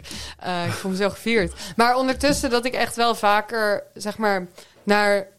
Bijvoorbeeld een tijd geleden hadden Timo en ik een grote lijst gemaakt van grote veelbelovende DJ's, echt talenten. En die werden dan aangedragen door verschillende clubs en festivals die wij hoog hebben zitten. En we keken naar die lijst, een soort van, dit is 50-50 qua man-vrouw. Oh ja, en weet je wel, totaal verschillend qua genre. Ook mensen met verschillende achtergrond qua etniciteit. En dat... Een soort van, daar hadden we niet eens over nagedacht. En ik heb het idee dat we nu steeds meer op dat punt komen... dat het zo vanzelfsprekend begint te worden... dat ik mezelf er ook op betrap, dat ik er minder over nadenk. Ja, dat het niet eens meer opvalt. Ja. Maar waren er vrouwelijke headliners op de grote festival deze zomer? Ja, daar heb je inderdaad wel weer een goed punt. Ja, zeker. Ja. Daar heb je zeker een goed punt. Ja. Dat weet ik zo ook niet. Ik denk volgens vrij mij weinig. Best Cap misschien, weet ik niet. Nee. Down Rabbit Hole niet. Nee. Lowlands niet. Nou, dan hebben we daar nog iets... Nee, helemaal niet. Scherp, Chris. Ja, nou ja, ik wilde dan dat bruggetje wel maken. Want als we dan toch kijken van... heel vaak zijn dat soort festivals ook weer een extra. Als je dan uit de talentenpool komt... dan is dat de volgende stap naar nog steeds groter. En uiteindelijk willen we allemaal dat grote podium en die headliner zijn. Mannen, vrouwen, die iedereen wil dat graag als je als artiest bent. En daar hebben we verschillende springplanken voor. En dan begin ik even met het positieve, want de popronde begint. Yes. Veel zin in. Hebben we daar vrouwelijke headliners? We hebben alleen maar headliners. Okay. 99 stuk. Ja, 99 stuk. Zeker. Wauw. Ja, jullie beginnen dit weekend? Ja, zaterdag 10 september. Ja. In Thuisstad Nijmegen. Voor 1 dag muziekhoofdstad van Nederland. Oh, fantastisch. De aftrap, zijn alle acts daar? Hoe ziet dat eruit? Alle beschikbare acts. Dus er zijn altijd, omdat we zo vroeg eigenlijk in september zitten... mensen die met vakantie zijn of die andere dingen hebben... waardoor ze niet kunnen spelen. Dus we hebben 81 van de 99 acts geboekt. Waren er 83, maar daar hebben waren er nog iets meer. Daar hebben er 3 afgezegd omdat er bandleden wegvielen... of door andere redenen. Maar iedereen die kon is geboekt. Dus we hebben meer dan 100 optredens staan. Want we hebben ook previews in de middag op 41 locaties door de hele stad. Ja. Beginnen om 1 uur, eindigen om 2:15 of zo, 's nachts. Wauw. Super veel zin in, neem ik aan. Heel erg veel. Ja. En wat heel leuk is, wat ik heel leuk vind, is dat... een van die andere talenten die het heel goed hebben gedaan op de festivals afgelopen zomer, Wies, die komt het openen. Die alle 3 popronde alumni zijn in Wies, maar ook in andere projecten, de bandleden. Dus dat vind ik wel heel leuk. Dus die kunnen ongetwijfeld hun 10 tips geven voor de popronde talenten van dit jaar, of anekdotes of iets dergelijks. Dus daar heb ik wel heel erg veel zin in. Ik ben heel benieuwd wat ze gaan vertellen. Je hebt een headliner met een vrouwelijke frontvrouw. 100%, ja, zeker. Dat is ook wel dat was een hele gekke zin. Maar ja, je snapt wat ik bedoel. Precies. Maar ik ben heel benieuwd, want zij kunnen wel die 10 tips geven. Maar daarvoor hebben we jou ook gevraagd. Want ja, als je je nu wil inschrijven, ben je veel te laat. Maar voor de acts die nu al meedoen met de popronde, geef eens een paar tips. Waar moeten zij echt gebruik van maken, dat deze kans die ze krijgen om mee te doen? Nou, wees er gewoon van bewust dat je je eigen showcase organiseert. In iedere stad waar je naartoe gaat, waar je geboekt wordt. En je wil geboekt worden, dus zorg ook dat je relevant bent. Breng muziek uit. Zorg dat er een nieuwsrondje is, dat er een busrondje is. Dat een coördinator in een stad jou wil boeken. Dus denk ook als een programmeur. Waarom moet een coördinator jou precies boeken in Leeuwarden of Middelburg of Deventer? Wat heb jij met die stad bijvoorbeeld? Ben je daar eerder geweest? Heb je daar een uitverkochte show gespeeld? Dan ben je ineens interessant. Dus eigenlijk is het gewoon een eerste stap in denken van hoe word ik geboekt? En dan als je dan geboekt bent, hoe zorg je dat publiek wat er bijvoorbeeld al eerder is geweest, of als je nog nooit ergens bent geweest, hoe dat publiek naar jou komt in plaats van naar een van die andere acts uit die 99 die ook ergens spelen. Ja, en wees daar creatief in. 40 steden? 42 steden zelfs dit jaar. Ja. Dus er is nog wel wat om te kiezen. Zeker. Voor de mensen die het coördineren, programmeren zo'n avond. Mm-hmm. Hoe zorg je er daarna dan voor, wat je net al vertelt, van wees zichtbaar, breng nieuwe muziek uit. Dat soort dingen zijn goede tips. Maar als je dan eenmaal op die plek komt, hoe ben je nou de ideale artiest dat je ook teruggevraagd gaat worden? Dat mensen jou ook gaan onthouden? Ben er op tijd. Heel belangrijk. Ook als je naar Emmen moet of naar Roermond of weet ik veel wat. Dus vertrek op tijd. Zorg dat je er op tijd bent ook. Zorg dat je van tevoren al goede afspraken hebt gemaakt. Dus niet als je aankomt dat je denkt van, oh wacht, we hadden zelf een PA mee moeten nemen en nu moeten we over de huisinstallatie spelen. Is niet handig. Hetzelfde geldt voor drankjes. Maak van tevoren de afspraak van, moeten we betalen voor ons drinken? Krijgen we drankjes? Hoe kunnen we daarin onderhandelen? Niet dat je aan het einde van de avond zit met een rekening en voordat je weggaat de uitbater nog een hand geeft en dat hij zegt van, wil je pinnen of contant afrekenen? Want dan loop je tegen dingen aan wat wel eens heel vervelend kan worden. Ja, en zorg gewoon dat je een goede visuele show ook hebt. Ook voor het publiek dat er is. Er zitten stamgasten. Het is toch, ik denk dat de helft van de locaties echt wel kroeg is waar stamgasten komen. Dus zorg dat je die pakt. Maar zorg ook vooral dat je dat nieuwe publiek pakt. Want dat is voor die uitbater natuurlijk weer heel interessant. Ja. Want die doet mee met een popronde, omdat hij naast die stamgasten ook weer nieuw publiek in zijn tent wil hebben. Naast dat hij natuurlijk de nieuwe Kensington, de Staatschef Special in zijn locatie wil hebben. Dus zorg dat je gewoon altijd de beste show geeft die je kan geven op dat moment. Ook als je even een rotdag hebt. Ja, als je op Lowlands speelt uiteindelijk en je hebt een rotdag, dan zul je ook die allerbeste show moeten geven. Want anders word je afgemaakt door 3 voor 12.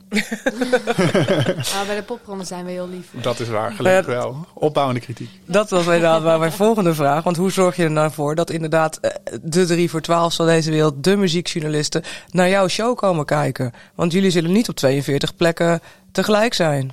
Nee, klopt. Ja, wat we meestal doen is dat we inderdaad van tevoren een verdeling maken van wat willen we nou sowieso zien. We hebben natuurlijk van tevoren al eigenlijk alles geluisterd zo'n beetje. En op basis daarvan hebben we ons dozijn talenten uitgekozen. Dus we weten wel degelijk wat er speelt.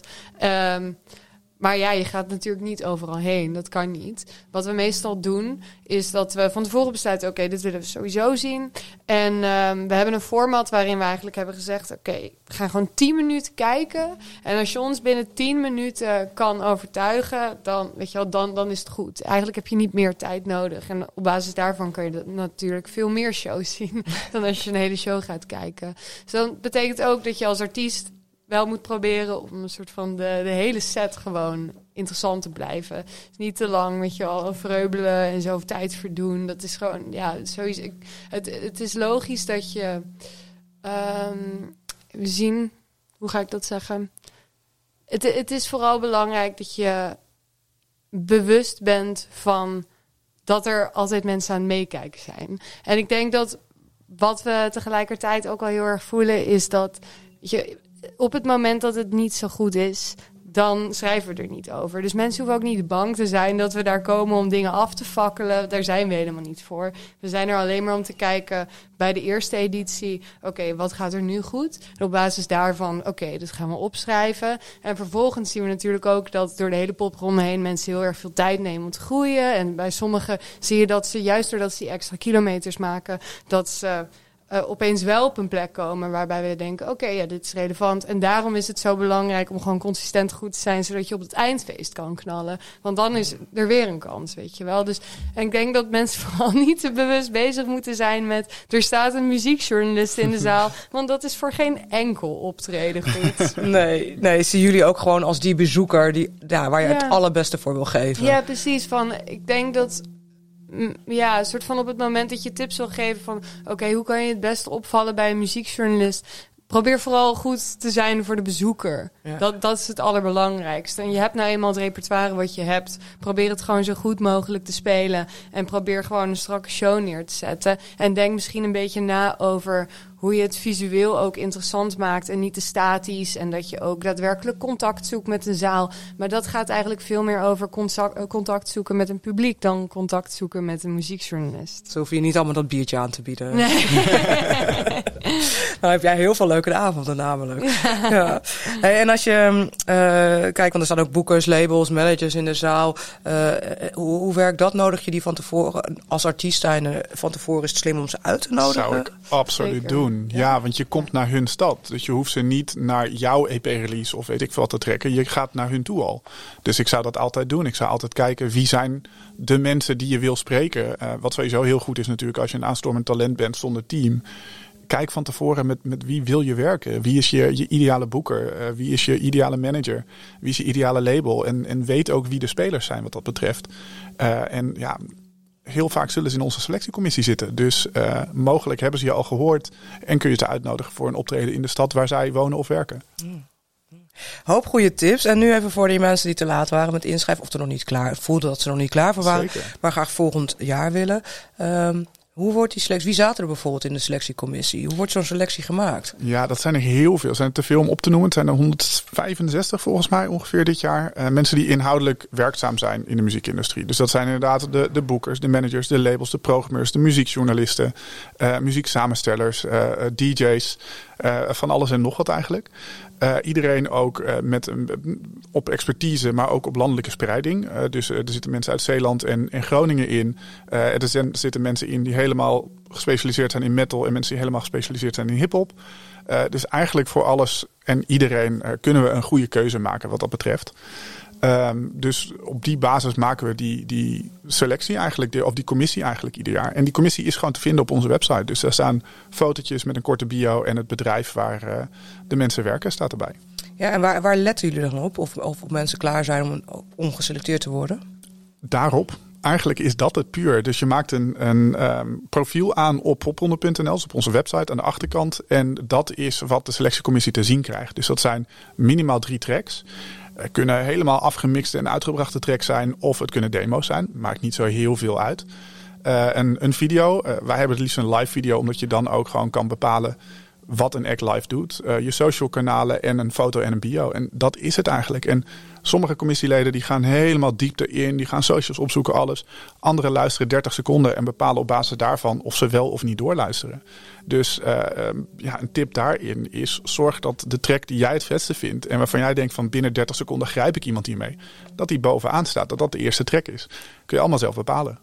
Dus eigenlijk... Ja, zeg maar. Ik ging ook nog zeggen van wat vooral op het moment dat wij dan bijvoorbeeld, want op basis daarvan gaan wij natuurlijk weer kijken van oké, wat past er bij ons? Wat zijn de talenten die we naar voren willen schuiven? En het is daarbij altijd wel enigszins belangrijk of je al op socials bijvoorbeeld kunt zien of er enige buzz rond een band is. Kijk, natuurlijk is muziek altijd doorslaggevend, maar het is natuurlijk wel extra interessant op het moment dat je het idee hebt van deze band die heeft al wat, weet je wel, die kan laten zien dat ze al een beetje hebben gespeeld of ze hebben een verhaal of er zit iets omheen. Dat is allemaal relevant voor ons. Dus op het moment dat je iets te melden hebt, weet je wel, wees daar ook heel erg transparant over en probeer gewoon dat op je socials ook uit te blaken. Dat is wel belangrijk. Dat helpt zeker mee. Mm-hmm. Ja, mooi. Dus dit is eigenlijk weer de spoedcursus. Hoe doe ik mee aan de popronde? Wat kan ik ervan leren? Want ook als je nu nog niet meedoet, is het heel slim om als ze in je buurt zijn te gaan kijken hoe anderen dat doen, toch? Ja, en kom vrijwillig ook. Dus kom gewoon helpen achter de schermen. Want dan zie je meteen hoe zo'n productie in elkaar zit. En dan kom je in een locatie. Als je volgend jaar geselecteerd wordt, heb je ook contact gehad met die locatie. Dus dat is vet ideaal.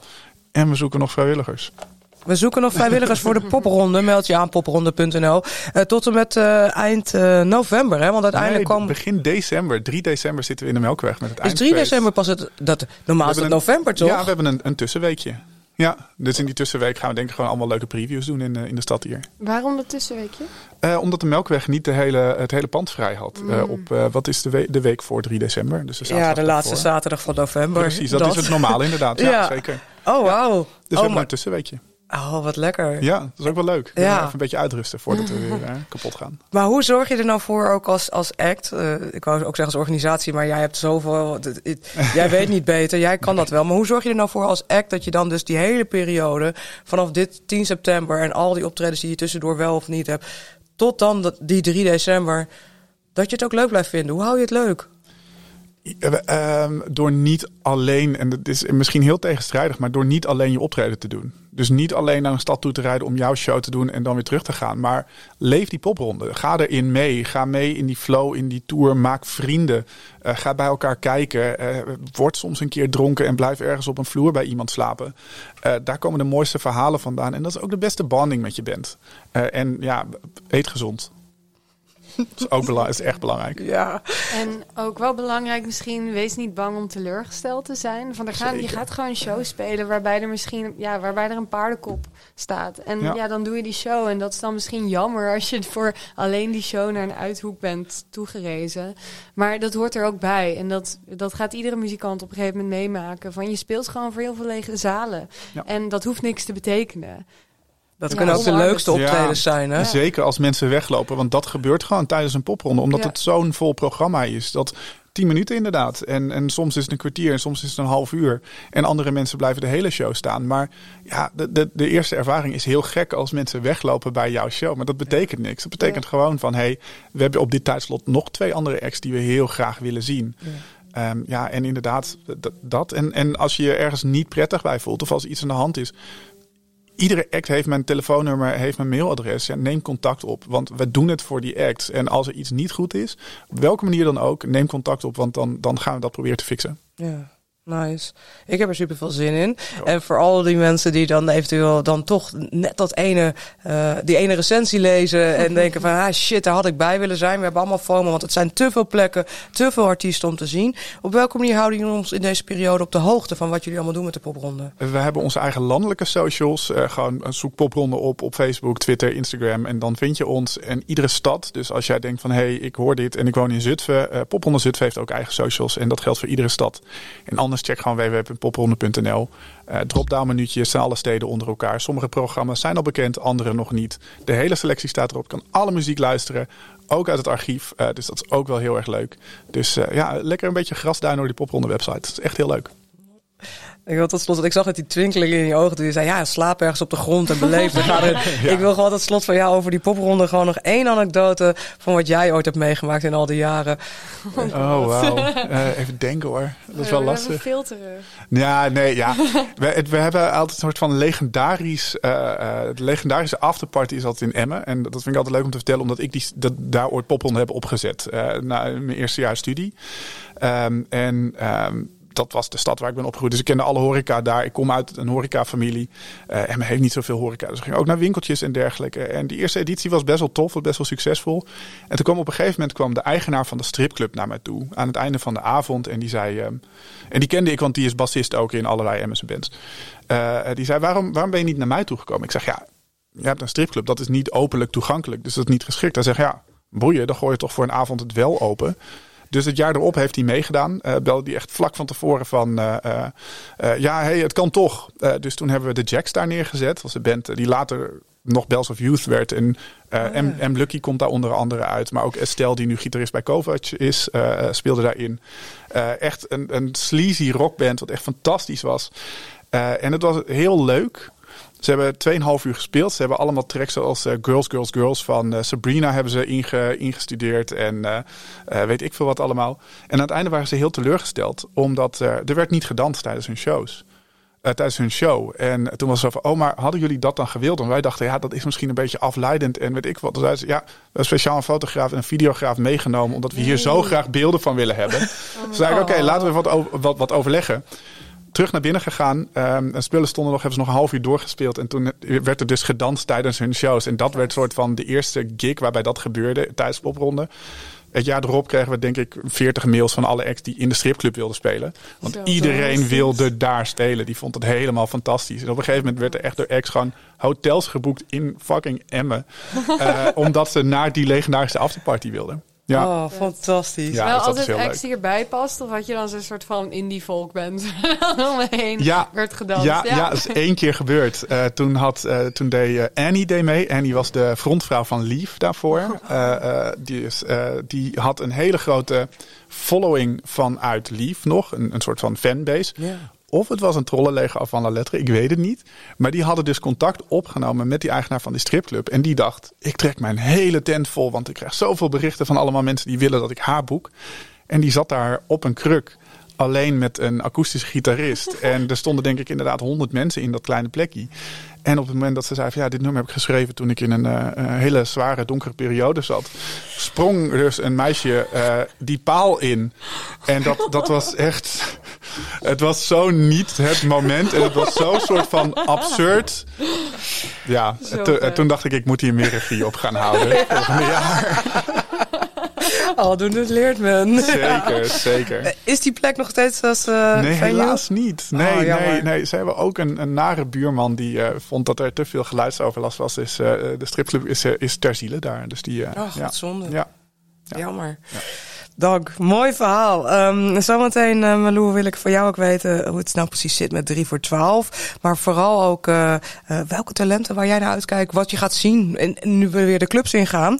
Maar eerst wil ik van jou weten welk nummer jij hebt meegenomen en waarom. Ja, ik heb I'm the Man van Jenny Beth meegenomen. En die heb ik dus eigenlijk gekozen omdat dat gewoon een van de shows was van deze hele festivalzomer die mij het meest is bijgebleven. Ik vond het zo sick. Jenny Beth is dus voormalig frontvrouw van Savages. Echt een best wel meedogenloze band. En zij is op een gegeven moment solo gegaan. En ze maakt een soort, elektronische pop. Het is best wel duister en donker. En live zit er ook veel meer, zeg maar, dat element van techno in, wat je op de plaat iets minder hoort. En het is zo vet. Zij is ook altijd iemand die gewoon heel erg speelt met masculiniteit en vrouwelijkheid. En ze is volgens mij een bokser. Dus je ziet haar live zo, weet je, zoals zij danst, soort continue kickbox shuffle. En ze is zo'n, gewoon enigmatisch persoon om naar te kijken. Van, ik zou iedereen aanbevelen om een keer naar haar live show te gaan. Want het is gewoon zo vet. Het is echt something else. Nice. Weet je al waar ze staat Ja, ik weet het niet of ze binnenkort een Nederlandse show... maar ik hoor dat er binnenkort een nieuwe plaat zou moeten aankomen. Dus ik kan me niet voorstellen dat er dan niet een nieuwe Nederlandse show is aangekondigd. Nou, ga er in elk geval opzoeken. We gaan een klein stukje van haar luisteren. Jenny Beth met I'm the Man.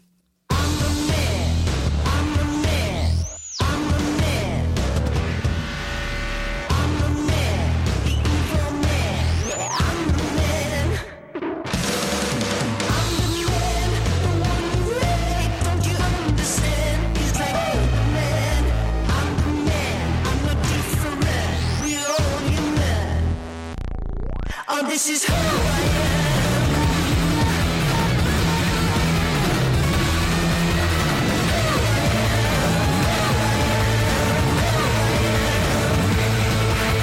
I'm the man, all my friends are men. When we come to 10, you should feel the man. I'm the man, I fuck all I can. 'Cause I'm the man, not a pussy. I'm the man, a clever man. Oh, I'm the man, I'm on TV. I'm the man, there's no backing down. Who doesn't understand? I hide my deep gun bed. 'Cause I'm the man, I'm the man, I'm the man. I'm the man, 100%. I'm the man, yeah, I'm the man.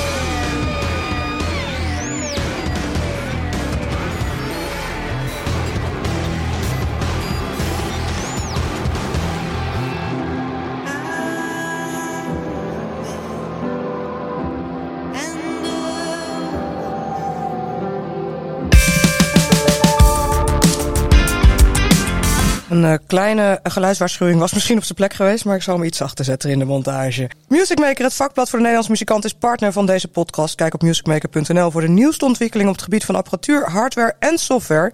Wil je kans maken op een jaarabonnement van Music Maker? Deel dan jouw favoriete Brood en Spelen aflevering in je story op Instagram en tag @Brood en Spelen podcast. Onder alle stories verloten we een jaarabonnement op Music Maker, het vakblad voor de Nederlandse muzikant. Ja, naast de popronde begint ook de Amsterdamse Popprijs. De bandcompetitie voor Amsterdamse band in alle stijlen. In haar 24-jarig bestaan is de Popprijs een instituut geworden. Amsterdamse bands krijgen de kans om zich te presenteren aan publiek, media en de muziekindustrie. En deze competitie geeft de bands de kans te spelen op gerenommeerde podia in Amsterdam. Daar waar je als beginnende band niet snel zal spelen. Voor de vele deelnemers bleek de Popprijs bovendien een springplank naar een succesvolle carrière. Winnaars zijn onder andere Marathon, Ben Forte, Wies, Tape Toy, Jacht, Sarah Jane, The Great Communicators en Jorie Zwart. De voorrondes die starten vanaf 8 september. Dat is deze week al. Dat is donderdag vandaag als je dit luistert. In Doka, 13 september in Cinetol, 15 september in Crea, 16 september in Splendor en 19 september in Q Factory. Kijk gewoon op grap.net of volg @grap_Amsterdam op Instagram. En daar vind je alle info over de data en deelnemers van dit jaar. En behalve dat hebben we met Grap natuurlijk ook Rock Your Business. Dat is op 4 oktober is de volgende editie. Iedere eerste dinsdag van de maand in de Melkweg. De volgende Rock Your Business is met Wessel van Hulsen van Angels After All. Bart Slangen van Boom Klap. En dat gaat over release planning, marketing en social media voor jouw act. Als je vragen hebt en je kan ook je demo meenemen, dan luistert de panel daarna. Zorg dan dat je erbij bent op 4 oktober in de Melkweg. Over springplank gesproken. Een van de grootste springplanken, misschien wel voor nieuw talent, is 3 voor 12. Ja, Malou? Ja. Oh, sorry. Ja, ik had jou vooraf even gevraagd van ja, ik wil het er toch kort met je over hebben. Je mag gewoon zelf even aangeven wat je er wel of niet over kan zeggen. 3 voor 12 radio, het programma gaat verdwijnen na heel veel jaar.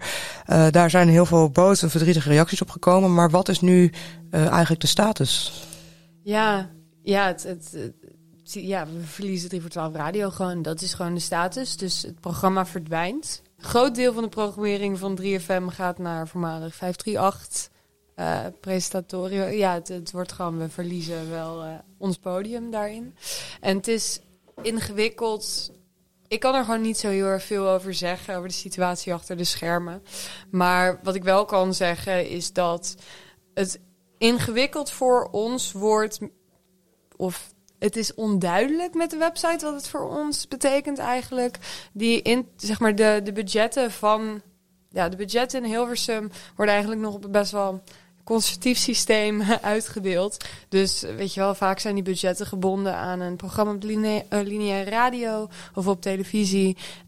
En onze website in die zin is ook een beetje afhankelijk van de radio. Ja, misschien ter ondersteuning inderdaad. Het is inderdaad, je krijgt als omroep, kan je intekenen op bepaalde plekken op verschillende radiostations en bij 3FM. Afhankelijk of je primetime zit, drivetime of dat je in de nacht, krijg je een ander budget. En aan dat budget hangt dan ook, dus inderdaad in dit geval bij jullie, in dat budget zit ook wat jullie op de website doen, als ik het goed begrijp. Nou ja, het hangt er niet in, maar ze zijn aan elkaar verbonden. Ja. Maar ze gaan wel, zeg maar, ze worden op aparte periodes ingetekend. Dus wij wisten dit van 3 voor 12 radio al een tijdje. En in september dan vindt die intekening van de website plaats. En ja, dan gaan we het zien. Ja, hoe is het nieuws bij jullie geland? Ja, ik bedoel, iedereen is natuurlijk gewoon heel verdrietig dat we het radioprogramma verliezen. Want het is gewoon, zeg maar, 3 voor 12 radio bestaat al 24 jaar.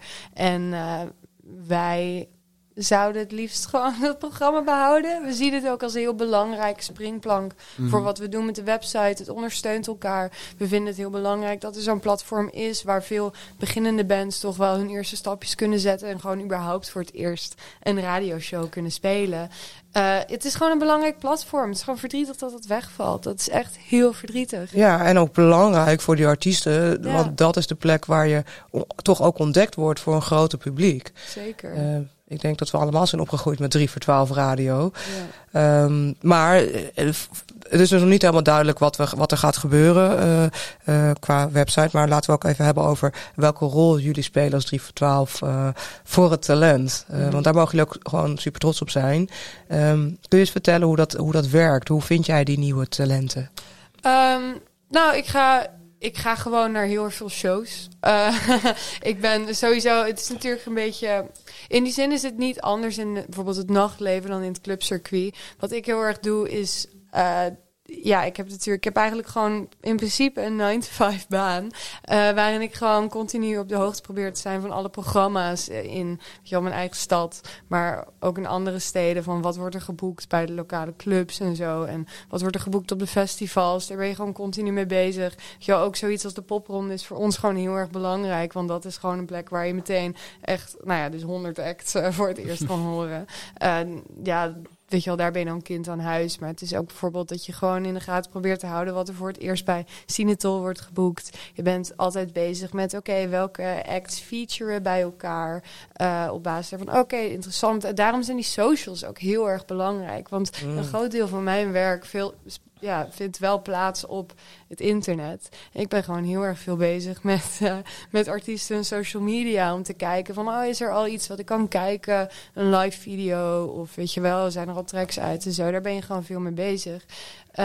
Dus ik spot heel veel artiesten gewoon zo. Maar ook bijvoorbeeld omdat het achter de schermen aan me wordt aangeraden van, ken je dit al? Dit is een band die je een keer moet checken.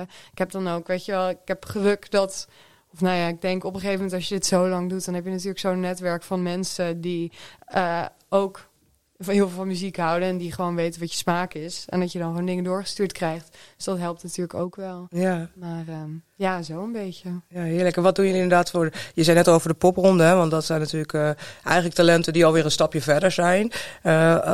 Wat bieden jullie? Want je zei net al even van, als het niet lekker gaat, dan schrijven we er ook niet over. Maar op welke manier doen we er wel wat mee? Ja, precies. Nou, kijk, op het moment dat wat ik vaak doe is, we hebben in principe bijvoorbeeld op de website en op de radio verschillende manieren waarin we Nederlandse artiesten in de spotlight kunnen zetten. Eén daarvan is bijvoorbeeld de Hollandse Nieuwe. Dat is als een artiest misschien ietsje verder is, of ze komen met een debuut-EP bijvoorbeeld, of een eerste single. Als wij dat goed genoeg vinden, dan schrijven we daar met liefde een stukje over. Maar vaak denk je ook, dit is wel cool. Deze artiest heeft een coole sound te pakken, maar misschien is het liedje nog niet ver genoeg. De songwriter is er nog niet helemaal, maar we zien wel dat er potentie in zit. Nou, wat we dan wel eens doen bijvoorbeeld is dat ik een eerste track hoor en ik denk, dit is cool. Misschien dat 3 voor 12 radio het voor een trackprimeur wil oppakken. Dus dan vragen we bijvoorbeeld aan een artiest van, kan je even een appje van 90 seconden voor ons inspreken? Dan gebruiken we dat als een audio-appje en dan gaan we je track debuteren op de radio. Dus dat is dan bijvoorbeeld een manier waarop we hele kleine artiesten die nog niet ver genoeg zijn voor dat grotere stuk, toch wel proberen om alvast een eerste zetje te geven. Sessies en zo, dat zit er natuurlijk allemaal wel bij. Ja, dat radioprogramma, sorry, ik val er toch even stil. Het is zo waardevol. Het is echt niet normaal. Echt die eerste, gewoon ook voor een act dat je je gewoon serieus genomen voelt. Dat je denkt van wow, oké, 3 voor 12 vindt mij tof. Dat is iets wat je meteen in je bio zet en wat je op je socials gooit. Want het is een soort van een stamp of approval van kijk, wij zijn gedraaid in 3 voor 12 radio. Dat is super vet. De eerste stappen die je in een radiostudio zet als je uitgenodigd wordt. De sessie die goed wordt opgenomen, die je daarna ook weer kan delen en naar programmeurs kan sturen. Het is zo waardevol en het is zo belangrijk en het is zo verschrikkelijk dat het wegvalt. Ja. Zeker. De Hilversumse wegen zijn ondergrondelijk. Zeg nooit nooit. Er zijn een hoop verschuivingen aan de hand. Ik ga gewoon heel hard duimen en hopen dat dat misschien op een andere zender misschien ergens terug gaat komen. Dus gewoon fingers crossed. Het is nog geen 1 januari. Dus laten we kijken wat er ingetekend wordt. Maar ja, het bewijst maar weer hoe belangrijk het is voor artiesten. Zullen we een beetje positief proberen te eindigen? Ik zei nog tegen je, we gaan dit aan het begin meteen bespreken. Maar ja, toen zaten we er zo lekker in. Ja, tuurlijk. Dus laten we positief een beetje eindigen. Geef ons drop gewoon alle namen die je wilt droppen. Waar kijk je naar uit de komende periode? Nou, sowieso een paar dingen die wat meer gevestigd zijn dan. Ik ben echt super excited voor het nieuwe album van Pitou. Ze komt met nieuw werk. Ze heeft net een hele goede show op Rock Werchter gespeeld. Haar eerste singles die nu net uit zijn echt super vet. Ze is natuurlijk folky, maar ze gaat daarin... Haar liedjes zijn net wat meer de advanced versie, zeg maar. Ik vind het allemaal echt prachtig. Dus ik ben echt super benieuwd wat ze daarmee gaat doen. Naas is independent gegaan natuurlijk. En die heeft... die is nu weer nieuwe tracks aan het uitbrengen. En een soort... Ook heel erg cool dat bijvoorbeeld die laatste track van Azadi, volgens mij heette die. Ja. Was ook een track waarin zij dan voor het eerst in haar moedertaal ging werk uitbracht. En het vond heel persoonlijk, omdat het voelt alsof zij klaar is voor een wat persoonlijker hoofdstuk in haar carrière, waarin ze veel meer kiest voor zichzelf en ook veel meer, de teugels in eigen handen neemt. De art direction en zo van haar videoclips, van alles doet ze met een heel close team. Het is veel meer van haar. Dus ik ben echt heel erg benieuwd waar dat heen gaat. En ik heb natuurlijk echt super veel zin in de popronde. Dus ik ben heel erg excited. Ja, we hebben natuurlijk 12 artiesten die we daarin uitlichten met onze popronde talenten. Dus mag niet veel biased zijn. Maar ik ben bijvoorbeeld heel erg excited over de toegift. En hun indie folk is echt prachtig. Ik denk dat met de eerste EP uit. Ja, precies. Ja. Echt prachtig. Ik denk dat dat wel een highlight gaat worden op de popronde. Zin in dit eindfeest. Heel erg excited over Babs. Die in haar hip-hop, beetje hip-house-achtige tracks heel erg die hokjes probeert door te breken. En ik vind haar echt gewoon een coole artiest die precies weet wat ze wil uitstralen. En iemand die heel erg duidelijk is over... Oké, dit is mijn profiel, dit is wie ik ben, dit is de doelgroep waar ik voor ben. En ook echt heel veel te vertellen heeft in haar muziek. En dat spat er wel heel erg vanaf. Dat vind ik gewoon heel erg cool, dat je al zo beginnend bent en tegelijkertijd al heel erg duidelijk is wat je bent, wie je bent en waar je het voor doet. Dat vind ik heel erg cool. En qua, zeg maar ook in de DJ-hoek vind ik toch altijd wel leuk om te benoemen, is dat ik denk dat volgend jaar gewoon het jaar van Giro gaat worden. Hij is een hele coole DJ die veel, echt heel erg energiek draait. Veel in de junglehoek, kan ook prima coole house tracks en zo draaien. Maar hij is iemand die echt super breed kan draaien. En hij had afgelopen zomer al zo'n zomer waarin hij op heel veel belangrijke spots stond. Weet je wel, een soort in die nieuwe Current op Lowlands had hij dan nog een goed slot. Maar eigenlijk alle grote festivals wat dingen meegepakt. Ik kan me niet voorstellen dat hij volgend jaar niet op dekmantel op een kleiner slot staat. En het voelt wel als iemand rond wie er heel erg veel gebeurt en zo. Ik vind het gewoon exciting om te volgen. Heerlijk. Ik ben heel benieuwd dat als je nu luistert denkt, ik moet dit allemaal... Je kan gewoon een stukje terugspoelen en dat allemaal meeschrijven. Het waren heel veel namen, maar echt te gek. Dank. Ik zie ook gewoon weer de twinkeling. Dat vind ik ook fijn, dat ik je niet huilend zometeen hier naar buiten laat gaan. Ik zie ook die twinkeling weer in je ogen. Chris, tot slot dan voor jou ook. Wat de popronde. Roep jij ook eens even. Drop even al die namen. Jezus. Je kan natuurlijk niet kiezen tussen al die kinderen van je, maar... Nee, is heel moeilijk. Dus laat ik gewoon vooral de dingen die afgelopen week... We doen nu nu met Popronde hebben we iedere maandag hebben we onze New Music Monday. Dus we kunnen heel goed bijhouden wat de nieuwe muziek is. We zijn sinds vorige week officieel een partnership met Spotify aangegaan. Dus onze Popronde playlist is een editorial playlist geworden. Waar we heel blij mee zijn. Dus daar kun je alle 99 talenten sowieso volgen. Daar komen ook alle nieuwe tracks in te staan. Eerste track van Fuzzy Teeth is uit. Die om 7:30 het avondprogramma van Popronde openen. Marathon, eerste act op de afterparty. Net hun eerste single gedropt. Ook super vet.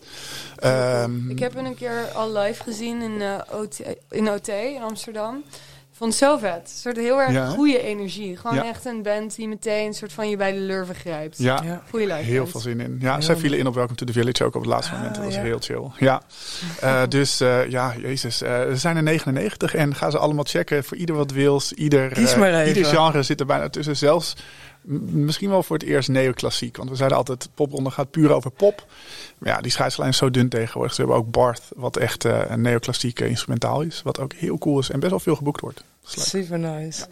Hey, super fijn dat ik met jullie zo na de zomer weer dit even mocht aftrappen. De nieuwe Brood en Spelen. Dank dat je hier waren. En heel veel geniet van de Popronde. Als je nog vrijwilliger wil worden, popronde.nl. Meld je aan, vraag het nummer van Chris Moorman. En dan komt dat helemaal goed. Staat gewoon op de site. Ja, ga er lekker van genieten. Dit wordt jouw gedeelte van het jaar waar je altijd heel erg naar uitkijkt. Dus geniet er extra van. En we zien elkaar sowieso bij het eindfeest. 3 december in de Melkweg. Ja, zeker. Malou Miedema van 3 voor 12. Super veel dank. Luister ook vooral de machine als je op de hoogte wil zijn van alles in de muziekindustrie. Want daar heb jij ook een stem in de podcast van 3 voor 12. En we gaan natuurlijk onwijs voor jullie duimen dat er ergens weer een plek op de radio komt. Of dat er nog een oplossing gevonden wordt. Maar we volgen jullie sowieso. En jij ook lekker genieten van de Popronde en het najaar, wat het gaat brengen. Ja, oh my god, zin in. Maar eerst even bijkomen van de zomer. Heel even bijkomen dan. Je hebt precies tot komende zaterdag, want dan is de Popronde de aftrap in Nijmegen. Dank jullie wel, Chris Moorman en Malou Miedema. Ja, en dit was Brood en Spelen voor deze week. Jij thuis op onderweg, bedankt voor het luisteren. Volgende week een Brood en Spelen backstage, waarin Lars Kelpen of Jasper van Vught aan de hand van een lang gesprek met een gast jou een inkijkje geeft in iemands carrière. Vergeet niet dat je dus kans maakt op dat jaarabonnement van Music Maker, partner van deze podcast en het vakblad voor de muzikant. Laat in jouw Instagram stories weten wat jouw favoriete aflevering is van Brood en Spelen. Tag @Brood en Spelen podcast en onder de inzendingen verloten we een jaarabonnement. Ik dank dus mijn gasten Chris Moorman, Malou Miedema, maar ook Bas Wieriks. Want op 17 september is de Sand City in Tivoli-Vredenburg. Er zijn nog kaarten. Check ook even dat festival, want dat wordt een enorme beleving. Ik ben er over twee weken weer. Maar deze aflevering sluit ik af. Ik noemde hem al even. Met de Rotterdamse artiest K-Slice. Hij speelde in het Vondelpark Openluchttheater op heel veel festivals en hij gaf een fantastische show weg op Noordzee Jazz. Hij heeft eigenlijk de hele zomer nationaal en internationaal gespeeld. En ieder optreden geven hij en zijn enorme band echt alles om er een liefdevolle en opzwevende ervaring van te maken. Hij heeft net een nieuwe single uit met Sabrina Starke, maar ik kies voor een iets eerder nummer van dit jaar. K-Slice met Taking It Home.